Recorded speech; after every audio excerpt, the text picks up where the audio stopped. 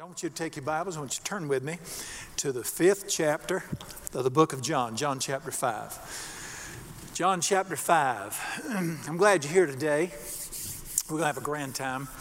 I want to introduce, I have a special guest visiting me today. Dr. Clifton Metter is a fellow that, he's a medical doctor. And years ago, he was the dean at a medical school, University of Alabama. But he became fascinated with the study of mind, body, which I am. And I began to read his writings, and it was just fascinating at the things he discovered.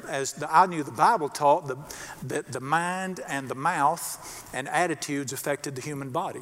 And so he's in town this weekend. I got to visit with him the other night, had dinner. I probably wore him out with 10,000 questions, but just so blessed that the Word of God and science keep running into each other. And I see this over and over now. So it's good to have you. Y'all make him welcome today. So good to have you with us today. Thank you, buddy. And he was in active practice. He was a professor at the University of Vanderbilt University. Active practice till he was 82 and then slowed down a little bit. Be 90 on his next birthday and still sharp. And he spoke to me a little bit. He said, now as we get older, we need to take care of our health. And I knew what he was saying. And I said, I exercise and I try to eat right. And he said, well, you need to stretch too. He said, you need to do some yoga.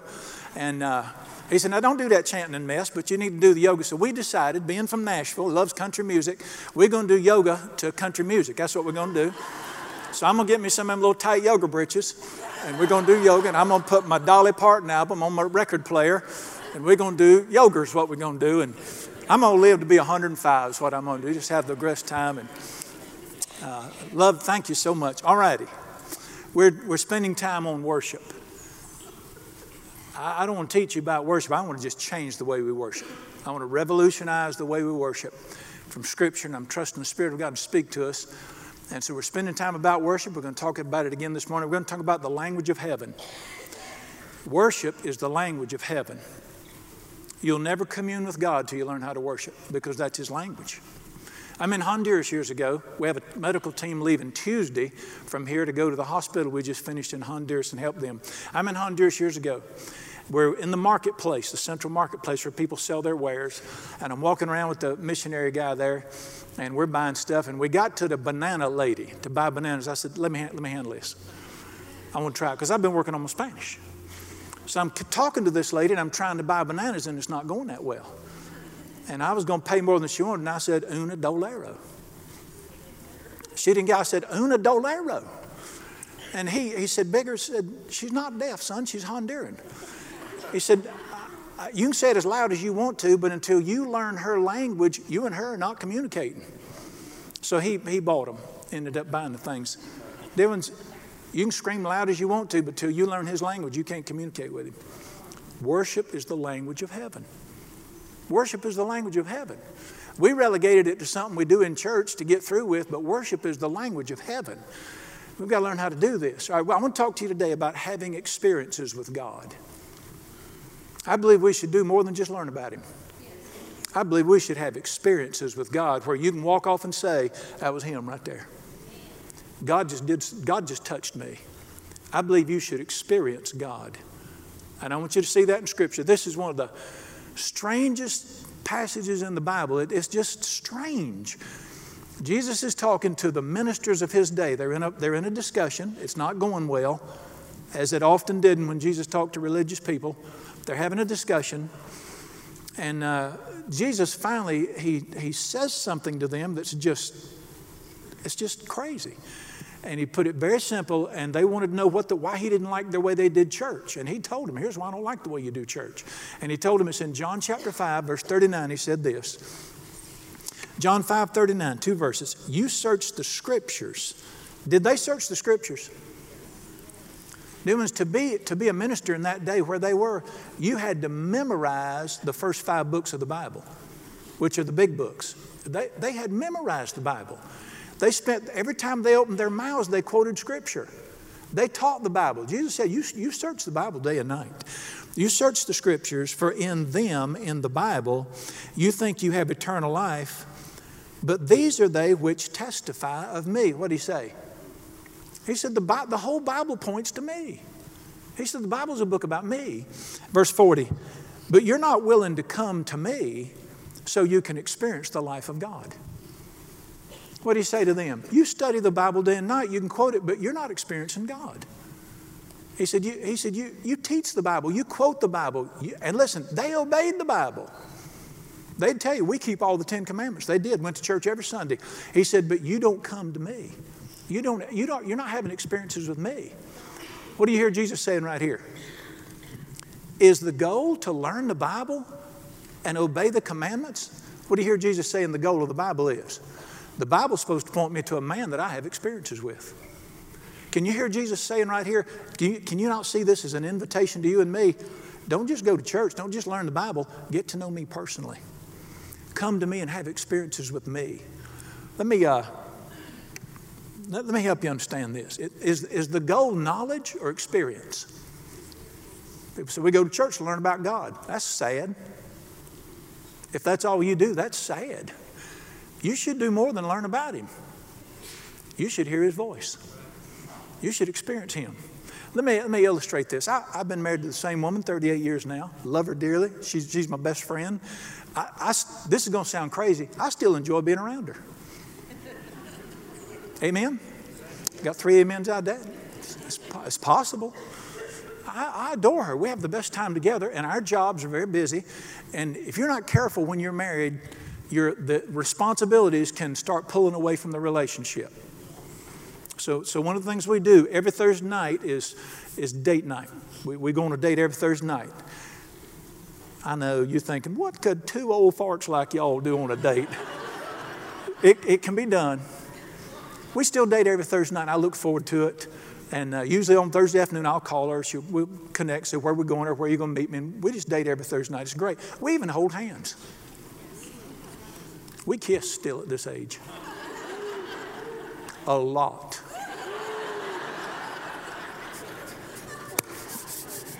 All right. So she calls me and says, 4 o'clock on Thursday afternoon. So where we're going tonight? I say, I don't want to go off with you tonight. I'm going to go home tonight. And all them letters, I've got the letters she wrote me through the years. I've still got them in her drawer in my bedroom. I'm going to go home tonight and read them letters you wrote me rather than be with you. You say, that's stupid. How many of you know that's stupid? To read her letters when you could have the woman. What did Jesus say? All you want to do is read about me and you don't want to spend time with me? Or I say, let me show y'all something here. I say, she calls, says, when we're going, I said, well, what? I said, baby, do you remember? Where's it at? There it is. See that right there? Get close up. Get close up right there. See that right there? I put that in my billfold 39 years ago. That same picture that was her 39 years ago. They'll bury me with that picture in my back pocket, I hope. Or I say to her, I don't want to go out with you tonight. I'm just going to go home tonight. I got that picture of you. I'm just going to go home tonight and stare at that picture. I'm going to put it on the coffee table and just stare at it and think about you. That's dumb. But you want to know something even stupider than that? This is malignant stupid right here. You know something really stupid? Tell her, no, I don't want to go off with you tonight. I'm going to go home tonight and watch a Hallmark movie by myself. Has a man ever watched a Hallmark movie by himself? That really is stupid right there. I'm sorry. Why would I go to my house and watch somebody else do romance when I can have my own with her? Get it? Why would I pick up that book and read about Moses and how Moses told God, I've got your commandments, but I want to see your face? Why would I read about Moses and his great love affair with God and not want my own with him? Why would I read about David and the way he loved God and they talk to each other and they communicate? Why would I not want to do that for me? Do you understand? It's not enough to learn about him and somebody else. I want to know my story with him. I want to experience God. I don't want to just learn about him. I want to experience him. And that's what Jesus said. He said, well, you're in the Bible day and night, but the Bible's supposed to point you to me. And you're not willing to come and touch me. Is that crazy or what? It's actually an invitation to say, guys, it's not about the Bible. Now, you say, well, you're diminishing the Bible. Those of you that know me, do I like the Bible? But to me, the Bible is not about academic study. The Bible is my cell phone to hear the voice of God. That's what it's for. All right, got it? The purpose of the letters is to get to the man and know you've touched him. How many of you know why the Bible was written? Does anybody know? All right. Well, how many of you know the Bible would tell us why it was written? All right, let me tell you why I thought the Bible was written. When I was young, they drugged me to church. That was my first drug problem. I got into a real drug problem after that. They drugged me to church. And I hated church because an overweight preacher who had an undersized suit on stood up there and screamed and quoted the Bible and talked to us about how bad we were. And you can't cuss, can't drink, can't. I mean, you couldn't do nothing. And I just thought, y'all pay for this? All right, I thought the purpose of the Bible was to ruin my life. This is true. And guess what I found out? That's not the reason the Bible was written. The Bible wasn't written to mess my life up. Why was the Bible written? Let's look at it. 1 John chapter 1. There are 4 verses in the Bible that tell me why the Bible was actually written. And if you miss this, you miss the whole purpose. All right, you do realize that when Jesus walked on this earth, certain people were closer to him than other people. Y'all know that. He had 70 that went with him. 12 apostles were close. Out of those 12, 3 were in his inner circle. They were particularly close. They went with him everywhere. 9 didn't. But out of those 3, there was one man that was closer to Jesus than anybody else. If you ever see that picture of the Last Supper, this is the guy with his head on Jesus' chest. This is the man that was closer to Jesus than anybody else. His name was John. John, the son of Zebedee. And he wrote this book. This is the closest man. I may even know we can all be, you can be as close to him as you want to. And this is the closest man to Jesus when he walked on this earth. And he's writing this. And in these 4 verses, he tells not just them, but me and you, the purpose of the Bible. If you miss this, listen to me, throw your Bible in the garbage. If you miss this, throw your Bible in the garbage. 1 John chapter 1, verse 1 says this. That which was from the beginning, this is John talking about Jesus. We've heard him. We've seen him with our eyes. We've looked at him. Our hands have touched him. He's the word of life. Do you notice the word there is capitalized? So we're not talking about a book, we're talking about a man. That's the title of Jesus, Word of Life. The life was manifest, which means God came down to earth. We saw him, we've talked about him, we're declaring it to you, that eternal life, that's another name for Jesus, which was with the Father, is manifest. What did he say here? He said, what's he saying? God is real. I've seen him, I've talked to him, I've touched him, I've heard him. And now I want to talk to you about what I've experienced. He's not telling them something he learned in a school. He says, I have talked to the man. My hands have touched the man. Verse 3, what we have seen and heard, we declare to you. Isn't that the Bible? I've seen something and I'm telling it to you now. We declare to you that you also may what? Learn about God or have fellowship with us. And our fellowship is with who? With the Father and with His Son. What did He say? I'm writing this book not so you can learn about God. I'm writing this book so you can hear the voice of God. I'm writing this book so you and God can have fellowship. What's fellowship? All right, you say, let's go to dinner Tuesday night. And I said, well, won't you just give me the money and I'll buy the food? It's not about the food, Doc. It's about me and you sitting down and talking and enjoying each other. Isn't that why you go out to eat with people? I mean, if it's the food, let's just all stay home and eat cheap. But we go to eat so we can enjoy each other. What do you call that? Fellowship. Churches have a fellowship meal. It's not about the food, it's so we can enjoy each other. What did he say? He said, I've seen God, I've touched God. I'm going to tell him about you so you can enjoy God. And then that great verse 4, he said this, and these things we write to you. Did this man write the Bible? You're reading it. These things we write to you that your joy might be full. What did he say? You ever learn how to experience God, you'll find joy like you never knew before. The greatest joy you can know is to experience God. Not to go to church, not to study about God in the Bible, not to obey the commandments. Obeying the commandments will keep you from getting killed. And they'll keep you married. But that's not experiencing God. He said, what we're writing here is not just so you can behave. We're writing this so you can get to know God and enjoy it. The purpose of the Bible is so you can touch God and you can experience Him. How tragic would it be to spend your whole life being a good person, going to church, but never what? Never experience God. We're here to experience Him. You say, okay, Brother Brown, I got you. All right, I agree. Tell me how to get to God. That's what we're here for. If I wanted to see God or hear him or touch him or something, if I found out that he was right now, or maybe tomorrow afternoon, because I got to stay here with y'all right now. Tomorrow I found out that he was in a coffee shop in Graham. Somebody take a wild guess at where I'd be. Do you think I'd go over there? Yeah. Even if I couldn't get at the table with him, I'd sit at another table and just watch him. If I found out God was at a coffee shop, Jesus was in a coffee shop, I'd go over there. Do you understand what I'm saying here? Just tell me how to get to where he is. All right, I'm going to tell you how to get to where he is. Turn with me to James chapter 4. Is that the invitation? Turn back, you've got Peter and then James. James chapter 4. And before we'll read a verse here, it's unusual. Before we read this, let me remind you, who's the book of James written to? It's not written to pagans. It's not written to idiots. I'm sorry, I don't know what I was thinking. I don't know why I said that. It's written to God's children. You can read the introduction, see it's written to God's children. What do you think God would say to his own children? All right, it's in James chapter 4, verse 8. Listen to these words. Here it is, James 4:8. Draw near to God, God will draw near to you. Why would you say that to your own children? How many of you know you can be a child of God and still draw closer to him, draw near to him? All right, let me ask you a question. Who initiates it, me or him? Who goes first? Me.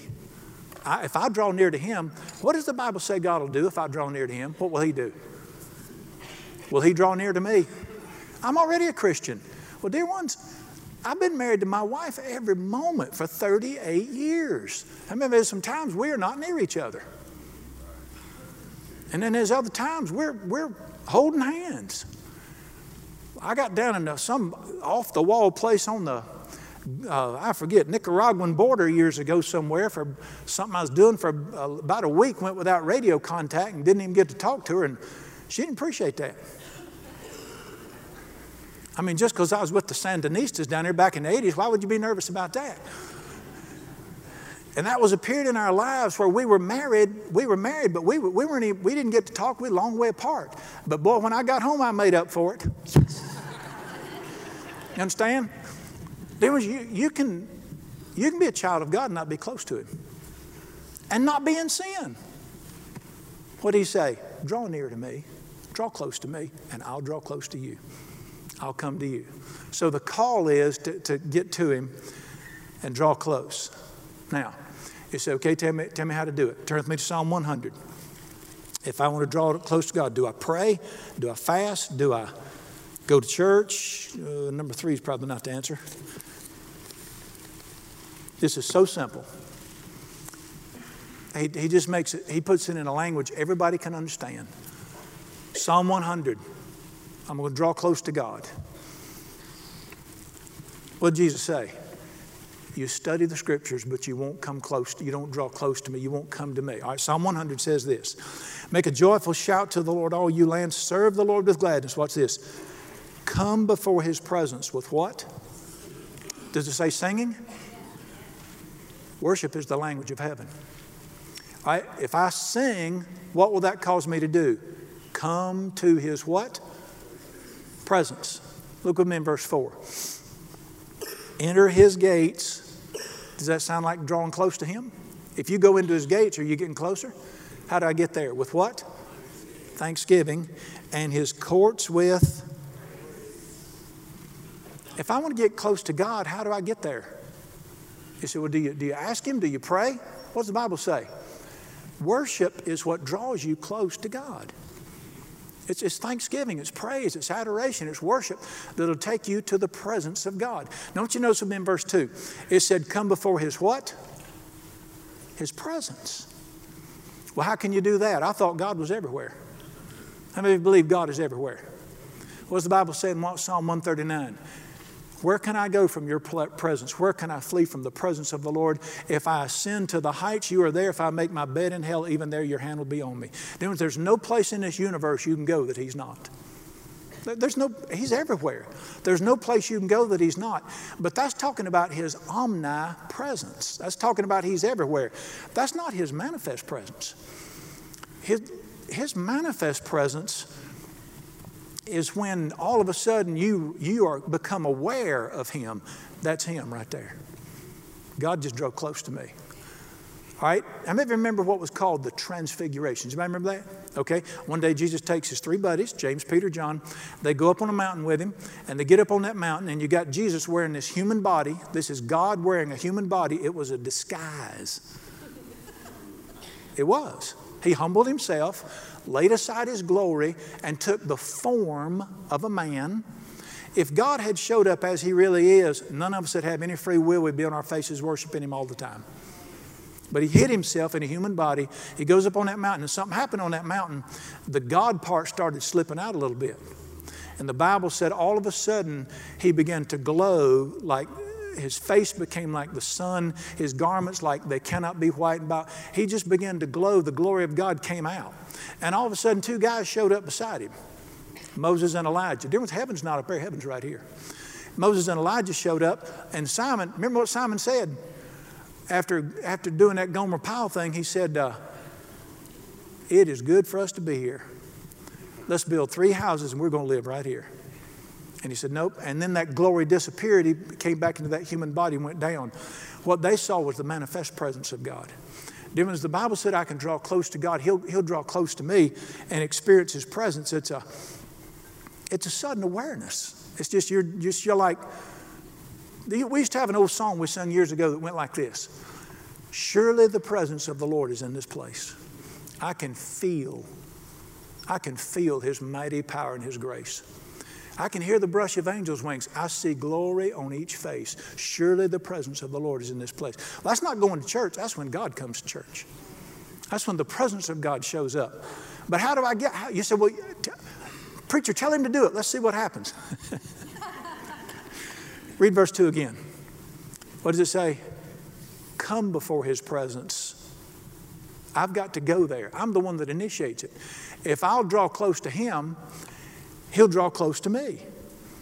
All right. I don't know any other way to help you understand this, because if I'm your pastor and I teach you the Bible and get y'all to behave, and you enjoy the music here and all that, but I don't get you to where you touch God and he touches you, I've missed it.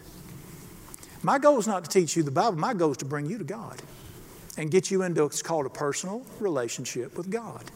My wife and I have a personal relationship. We're not always together, but we spend time together. I don't know any other way to do it except to give you some experiences. All right, I saw this years ago as a younger man. And I realized it's not just about learning. It's not just about studying the Bible. I can actually touch God. He can talk to me, and I want to learn how to do it. And I heard of other people who had done it. So I began to experiment and practice. I want to come close to you. And I won't tell you how I did it. Several things I tried. But I've developed a relationship with him now. And I want you to understand, I meet him. I get up in the mornings. I'm one of them people, I ease into the day. Are you with me? Yeah. Them people that wake up bubbly, you make me want to throw up. Stay away from me till we get... I just believe you ought to just wake up slowly and ease into the day. Those of you that get up at 4 o'clock, why? I mean, if God wanted you up that early, he'd turn the lights on. Why would you get up before he turned the lights on? Well, I get up and, I got things. I'm I'm old, so I'm regimented. The oatmeal goes in at this time, the toast goes on at this time. I just do my thing and peckering around there. After about 30 minutes, I say, I'm going to meet God. And I go to my place that I always meet him at. And I sit down there and I'm just, got this on my mind, what I got to do today and this and that. And I just get there and always open my Bible at the same place. Psalm 118:1. Oh, give thanks unto the Lord, for he is good, and his mercy endures forever. And I just quietly begin to praise him and thank him and adore him and worship him. And his presence comes down on me so strong that it's unmistakable, it's undeniable, and I have the time of my life right there. I didn't go out there to study the Bible. I went out there to meet God. And he just comes. And the only way I know to describe it, I'm going to put it in 5 words, that this is what happens when God draws close. Number 1, immediately you're overwhelmed with this sense of peace. The sweetest peace comes over you. And it's just like you couldn't have a care in the world if you wanted to. Nothing matters in his presence. And it's just, it's like there's personality in this peace. You just say, there he is right there. The Bible says in Philippians 4, it calls it a peace that passes all understanding. and it will guard your heart and mind in Christ Jesus. Number two, you're overwhelmed with this great compassion. It's like the love of, David said it like this in Psalm 42. It's like the love of God came over me like a liquid waterfall of love. It just comes over you. And you just feel so loved by God. Sort of like in Luke 15 when the father grabbed the prodigal son and kissed him. And he felt the father's love. You just feel the love of God. We used to have an old song came out of the Vineyard movement. I can feel the love of God in this place. That's the presence of God when you feel His love like that. Number three, there's this tremendous humility. It's just like when God did that great work for Simon, and Simon fell on his knees and said, "Depart from me, I'm a sinful man." Well, he didn't want God to go away. He was just so overwhelmed that God would draw that close to him. And you're overwhelmed that, an old song says, "Who am I that you would come down here and visit with me?" You're just overwhelmed at the humility. Word number four is the word, of course, joy. There's no joy like God. It's just when His joy hits your heart, you just go. I want you to listen to Psalm 16:11. The Bible says this: "In Thy presence is fullness of joy." When God draws close to you, you just say, "I have never known this kind of..." You can't hardly explain it. You just have to experience it. How about that? Let me make an announcement. I've been kissing all my life. Same woman for 40 years now. Let me make that announcement too. In my line of work, you need to clarify that.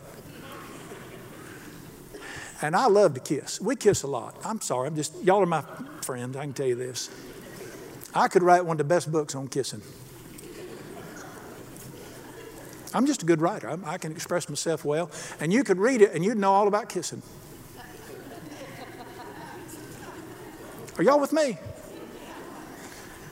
And you'd think you know about kissing, but if you ain't never kissed like I've kissed, you don't know kissing. I don't care how much you read about it. That was an awful illustration, but you just can't explain kissing until you enjoy it.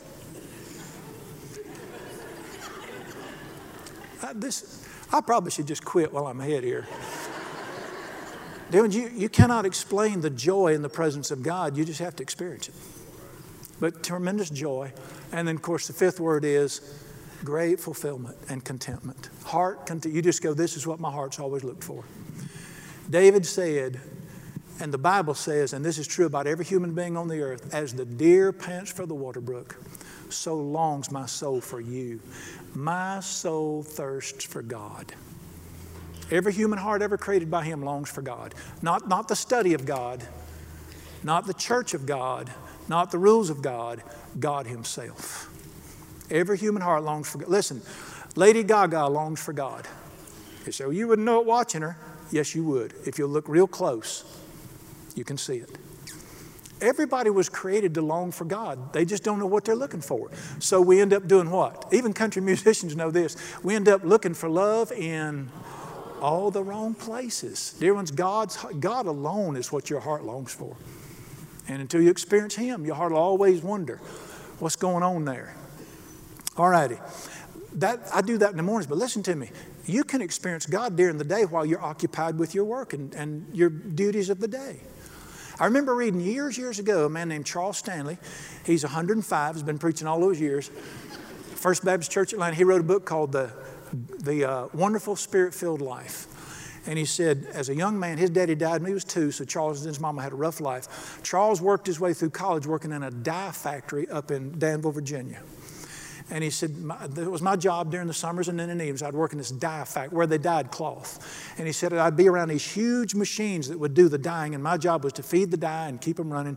And he said they were so loud in there. And he said I had to be busy doing my work, and it was so loud. And he said I'd been reading about, it's a book called Practicing the Presence of God by Brother Andrew. And he said, I've been reading that you can experience the presence of God all during the day. And Brother Andrew told it, and he said, I began to want to do this. I began to practice worshiping God as I work with my hands and talking to God and praising Him and singing to Him and worshiping God. And he said, I got to the point where even around those loud dye machines, I could just enjoy the presence of God as I work with my hands. You can do this during the day. It's that thing about when God said, draw nigh to me and I'll draw nigh to you, did He put a time frame on it? Did He say only Sunday mornings? You can do it. I practice this all the time. I don't sing because I'm a singer. And one of the reasons I sing is it keeps your mouth shut. You don't say dumb things during the day. But if you notice, I'm always singing everywhere I go because I practice the presence of God. I am so thirsty for God himself. I just want him to be close to me. Well, worship is the language of God. And it's what gets you close to him. You can just have him draw close to you like that. Now you got to learn it. Can I throw you in something crazy here? Thank you. All I needed was one. You can meet God during the night. This past week, I forget the night, maybe it's Tuesday. 3:30, I don't wake up in the night. My conscience is clear. And here's how you know it's God when he wakes you up. Immediately, you're just instantly wide awake. Just boom, like that. So it's 3:30, I remember it's 3:30, I looked at the clock, I woke up. And I woke up and there was just a song in my heart. Just flowing out. I just, for an hour and a half, I just laid there and just sang in the presence of God and just enjoyed him. He said, what did he say to you? What did he say to you? Nothing. He didn't say nothing. The whole hour and a half didn't say nothing. A lot of times he speaks, but he didn't say anything. How many of you know you can just enjoy God without talking? Sometimes my wife and I, when we're traveling, she doesn't talk much. She'll get through the judgment real quick. I'll be there for the first 10,000 years. And sometimes we're traveling, we won't say anything. We'll just hold hands and ride and not say anything for 5 minutes. We're not saying anything. I'm just enjoying being in her presence. And for an hour and a half, just laid there and just sang and enjoyed God. Y'all looking at me funny. Turn to Psalm 149. Let me show you something. Psalm 149. My point is, worship is not just for the church service. Matter of fact, you get to know him. Your worship will be better out of the church than in the church by the natural inhibitions of a crowd. Psalm 149. This is such a wonderful psalm. And this is one of those, I just want to show you this to clarify. You can worship wherever you want to. It's a great sign. It talks about worshiping God, praising him. And then it gets to verse 5 and it says this. Let the saints be joyful in glory. Let them sing aloud on their what? Beds. Is he telling you to worship him in the bed? How many of you ever read that verse 4? What did he say? Praise the Lord. Worship him in your bed. Worship him during the night. He'll wake you up during the night and just praise and sing and glorify God. And you just enjoy it, the presence of the Lord.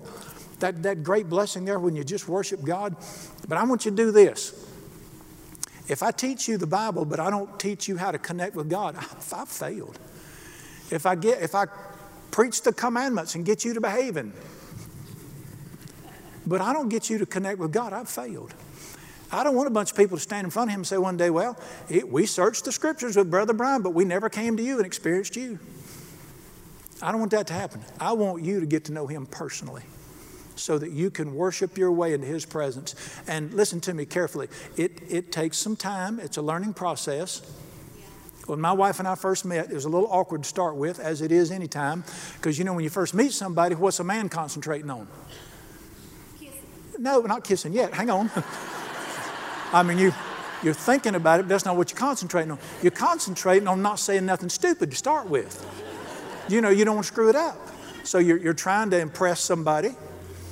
And you just don't understand each other. So how many of you know it takes a long time to meet somebody and learn how to really communicate deep with? Oh, we're at the point now. She can just glance at me and I hear it. She can speak volumes with one look. But it wasn't that way to start with. We had to learn how to communicate with each other. Dear ones, it's the same way with your heavenly Father. Why do you think he calls himself a father? You got to learn how to communicate with him. And I want you to learn how to do this so you can worship your way and live in the presence of God. And any time during the day, I had a situation earlier today, I got a little aggravated about something. They said, what kind of preacher are you? I'm normal, Doc. Oh, okay. Bring your nose back down before you drown. Do you ever get aggravated during the week? Okay. You can do one of two things when you get aggravated. You can be condemned. What kind of person am I? I'm a Christian. Here I am mad. Knock that mess off. Or you can say, I don't like this, and this is not right, I'm going to worship my way right back into the presence of God. And I don't care if you're in your car, at work, in your house, you can just turn your heart and your affection toward heaven and say, you are wonderful. I give you the praise. And you don't have to raise your hands if anybody's around. You can go to the bathroom if you want to. And you can just in your heart begin to thank Him and praise Him for His goodness and His grace. The aggravation will leave and the presence of God will return. That's called normal Christian living. Listen to God Almighty's invitation. Enter His gates. Come before His presence with thanksgiving. You can come to Him anytime you want to. And I want you to learn to practice that. One more thing before we go. I want you to learn how to do it as an individual. But you know what else I'd like to happen? I want us to learn how to do this as a crowd. I believe it's important to do it with other people. We're in Psalm 149. We're there. Let's read the first verse. Psalm 149:1. Praise the Lord. Let me hesitate. I need to correct something I said that was wrong a while back. I think I said it several times. I said, fear not is the most oft-given command in the Bible. I went back and checked. It is not. I apologize for messing it. It's the second most. The number one given command in the Bible is praise the Lord. That's the most oft-given commandment in the Bible. Praise the Lord. Now watch this. Sing to the Lord a new song, and His praise where? In the assembly of the saints. What did He say? I want you to get together and do it with other people. I want you to worship me with people. So, dear ones, you can have a private life with Jesus, but He wants us to come together as a group. You say, why can't I just do it by myself? All right. Well, number one, He said not to. But let me tell you why I think why. There's 8 people in my family. I got 3 children, 3 spouses of them, and me and my sweetheart. There's 8 of us. I have a personal relationship with every one of them. I enjoy every one of them. I talk to every one of them. But you know what my real joy is? When all 8 of us are around the table. All of us enjoying each other. Now, don't misunderstand me. They don't sit at my table and praise me. I promise you that. That doesn't happen. But I love for my children to be together and enjoy each other. Listen, the Bible does not say when you pray, say, my Father. It doesn't say that. It says when you pray, say, our Father. I'm sorry. Look up here. You chose God, you got me. I come with the deal. Don't look to your right or to your left. It's like bananas. You get the whole bunch when you sign up. There is no God apart from His people. I didn't mean to depress you. But the Bible tells us to praise Him in the assembly. I'm going to ask you a question before we're done. And we're going to look at one more scripture. What is the goal? By the way, what's this called we're sitting in right now? You don't know and you've been coming here. This is a worship service. This is a worship service. That's why you say you're going to worship service today. Well, our worship starts at 11 o'clock or whatever. This is a worship service. What's the goal of a worship service? I'm going to give you 4 options. Number 1, do we come here as a formality? Because it's Sunday morning. It's time to go to church in America. Is that why you came? Why would you waste your time? Why would you get dressed up if you just go to church because it's Sunday? Number 2, do we come here and sing because these are our favorite songs? I just like those songs. Is that why we come? Get you a radio, get you a pod thing. You don't have to get dressed up to do that. You can do that at home. Here's my pet peeve. Well, y'all bear with me a minute. Here's my pet peeve. Do we come in here to get jacked up emotionally? You want to ill me off? Get up here and try to jack people up. Come on, get your hands in the air. Come on. You start that mess, I'm going to fire you. God don't need your help. The Spirit is the worship leader, not you. It makes me want to puke when somebody starts to. You tell me to get my hands up, they're going in my pockets. I ain't putting up that mess. All right, option number 4. Let me tell you why we should have worship services according to the Bible. Here's worship service right here. Draw near to God, He will draw near to you. We should come in here to worship for one reason. I want God to touch me today. I want to touch Him with my worship, and I want God to be in this building, and when I leave here, I want to know He was here. If that doesn't happen, we missed the whole purpose of worship. Worship is to draw close to Him. Let me show you one scripture that verifies it. Turn with me to 2 Chronicles chapter 5, this great passage. 2 Chronicles chapter 5. To show you in Scripture what should happen in a church service, worship service. If you'll draw near to God, He'll draw near to you. I'm going to say something, and I hope you don't perceive it as critical, because I'm really not being critical. I'm really trying to help you. It could be taken, but it's not meant that way. Katie and I moved here years ago. I'd retired from preaching forever. I was never going to preach again. And so I bought me a truck and went to driving a truck. I had the time of my life. I had far better worship services in the truck than I ever had in church. I would get in my truck like on a Sunday afternoon at 2 o'clock, going to Chicago. I'd drive all the way to Indianapolis, Indiana before I'd ever pull over, 10 hours. I'd never turn the radio on, never had any music, no talk show, just silence except for that engine running. And I would just worship God the whole time, and God would just fill the truck for 10 hours. And I'd just enjoy God, have the best time. Because I always just practiced the presence of God. And then I just decided, well, I'm going to do that. And I go and see my little family, my little children, my wife, my truck. God is so good. Plus, I don't have to preach no more. I don't mind the preaching. It's when you get off this stage, you get in trouble in this job. However, I couldn't get around that Psalm 149 in the assembly of the saints. So we got to learn to do this together. And I want this church to experience God. If all we do is come in here and learn the Bible, we're missing it. Learning the Bible is good. I'm not saying it's not good. Guess what I do? But we're missing it if we don't meet God. Here's the great passage. I don't know if you're familiar with this. King David is the greatest worship leader that ever lived. He's the greatest musician in world history. And he's the man, I believe, closer to God than any man else, because he was the man after God's own heart. And it was in his heart one day, he said to the prophet, he said, I'm going to build God a house. I'm going to build him a beautiful house. And that house will be for nothing except the worship of God. He had him a tent. And one day David's walking in his house. He said, it is not right that I live in a beautiful cedar-lined palace and God's ark is out there in that tent. I'm going to build him a beautiful house for himself. It'll be the most beautiful house ever built. And Nathan came back with a word from God and said, I don't want you to build me a house. You're not going to do it. Your son's going to do it. But you can make the offering, the first offering for the house. So he said he did that, and he talked to his son, and he coached his son on how to build God a house. And Solomon built a church building. It was called a temple. It's the most magnificent building in world history. The cost today, in today's dollars, excuse me, would be $200 billion to rebuild Solomon's temple. It was completely overlaid in gold on the inside. The gold was measured in tons, not ounces. It took 180 laborers 7 years to build Solomon's temple. Of course, it was torn down later, but it's the most beautiful building ever built, and it was built for the worship of God, whole purpose.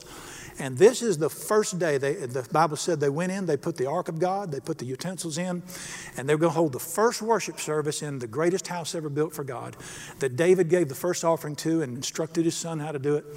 And I want you to look at what happened on the first day they went in their new church and began to worship God. Let's put in at verse 12. The worship service is starting.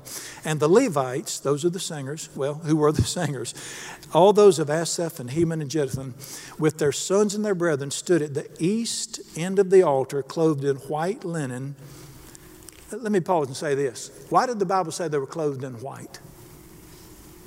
Friend, you don't have to be perfect to worship God. White is always a picture of a pure heart. It's a picture of repentance. You don't have to be perfect to worship God, but you can't worship a God with your fist in his face. It just don't, I'm sorry. I can't go home and hug my sweetheart after I have hurt her. This is not hard, guys. So they're in white linen, which meant repentance. And the Bible said this, having cymbals, stringed instruments, and harps, and with them 120 priests sounding the trumpets. Y'all think it's loud in here sometimes? 120 trumpets playing.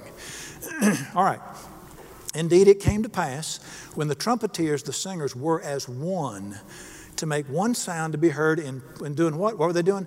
Praising and thanking the Lord.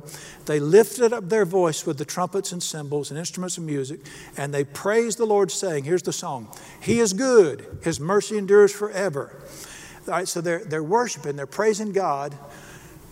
Would you say that's drawing near to God? Yeah, you saw that. All right, watch what happens. The house of the Lord was filled with a cloud, so that the priest could not continue ministering because of the cloud, because the glory and presence of the Lord filled the house of God. What happened? These people met. This place was built for worship. They began to praise and worship God. And when they worshiped God and drew near to Him in worship, God drew near to them. And He came so strong, they kept trying to play their instruments, but they simply couldn't because of the sweet, powerful presence of God showed up in the building. I saw this one time. A fellow said, watch this, and it's on YouTube. And they were having a worship service, and the man was playing the keyboard. He's trying to lead them, like this keyboard here. He's trying to lead them, and the people were worshiping God. And I saw the presence of God coming there so strong.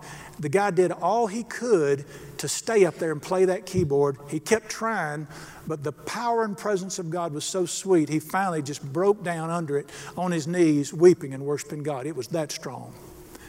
That's what we need in this house. In that presence, hearts are healed.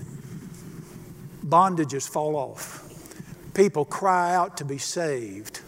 They meet, that's where you meet God. Dear ones, 2 Chronicles 5 is church. That's what church ought to look like right there. I want to ask you a question. Did they draw near to God with worship? Yeah. Did God draw close to them? What did He say He'd do? This is our goal right here, is to meet Him and draw close to Him in worship. But I'm going to quit by asking you a question. I'm going to ask two questions. Number one, is anybody here a follower of Jesus?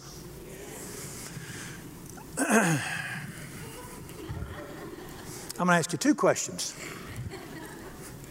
Is anybody here a follower of Jesus? Let the redeemed of the Lord say so, whom He hath redeemed. I ask people once in a while, are you a Cowboys fan? Yeah, I'm a Cowboy. Yeah. You more excited about convicts carrying pigskin than you are the Son of God? I'm sorry. Let the redeemed of the Lord say so. We have the people of God in here this morning. But my question is this: what kind of child of God are you going to be?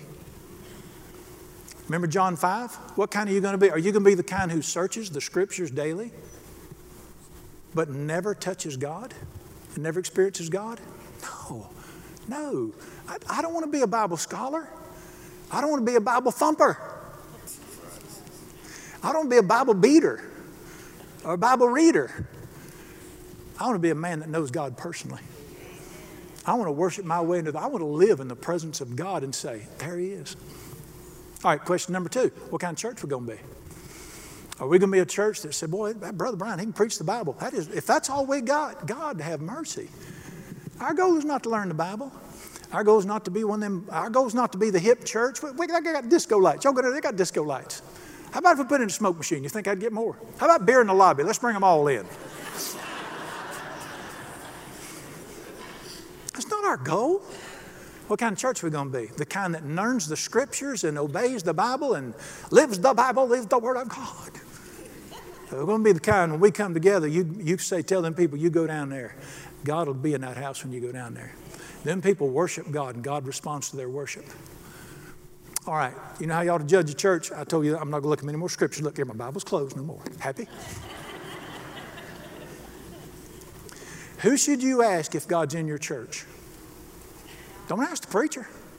Don't ask the people that go regular. Who does the Bible say you should ask? Bring an evil visitor and let them tell you whether God's in your church or not.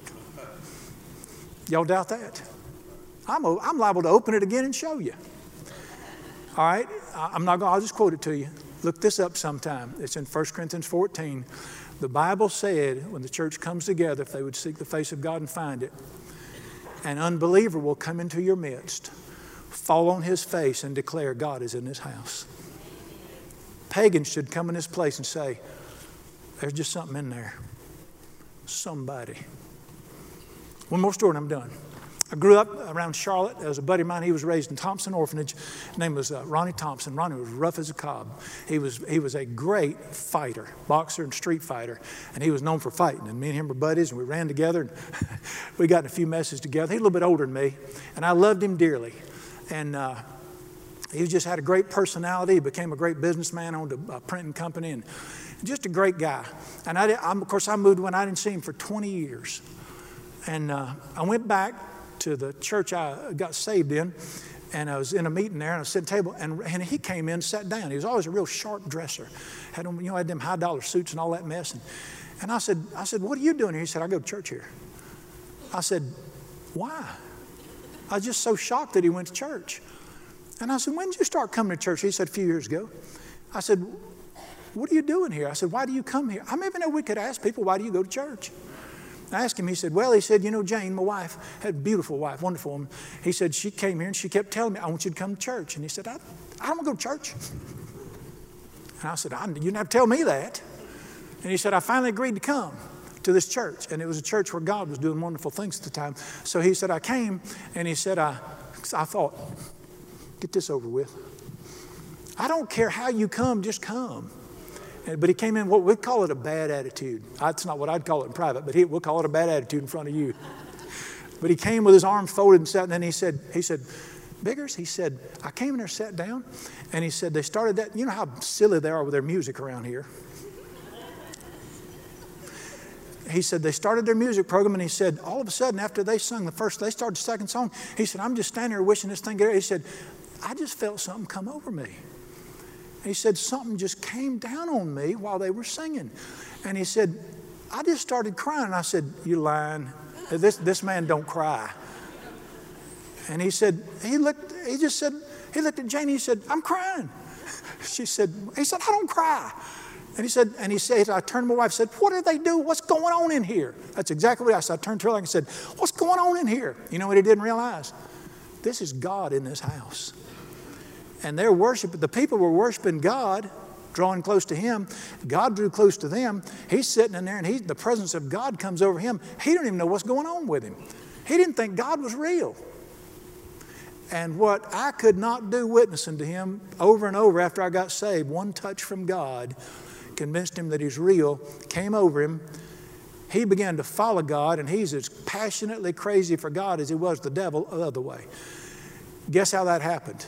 In worship. The people worshiped God, and God's presence came down. We're going to worship like that in this house. And the presence of God come in this house. And then you can say to your friends, I want you to come to church with me. Well, just come. I'll buy you dinner, just come. You come into church with me whether you like it or not. Just get them in the chair. God will do the rest. That's called church. Lord Jesus, I want to praise you and thank you. You're beautiful. When did the missing jewel of the church get stolen? When was worship taken away from your church so that we don't experience the power and presence of God in this house? We just praise you and bless you. I don't want to know about you only. I don't want to know Bible verses only. I want to know you personally, privately. My heart I seek after you privately. I don't care. I just want to know God. And I want to experience you. And I want to say he spoke to me. He touched me. God's close to me. And I want that for every person in this room privately. And for this place, we want this place to be what your word says it is. Not a place where we learn about you or we do our Sunday tradition. I want this to be the place where people meet you and find you. But we have to make the first move towards you, and that is to draw close to you in worship. Cause this to be the house of worship, as in Solomon's temple, where the presence of God comes so sweetly into this place that the musicians cannot even continue. Help people. Help people. I trust you for that. Let Jesus be glorified. In His precious name we pray. Amen.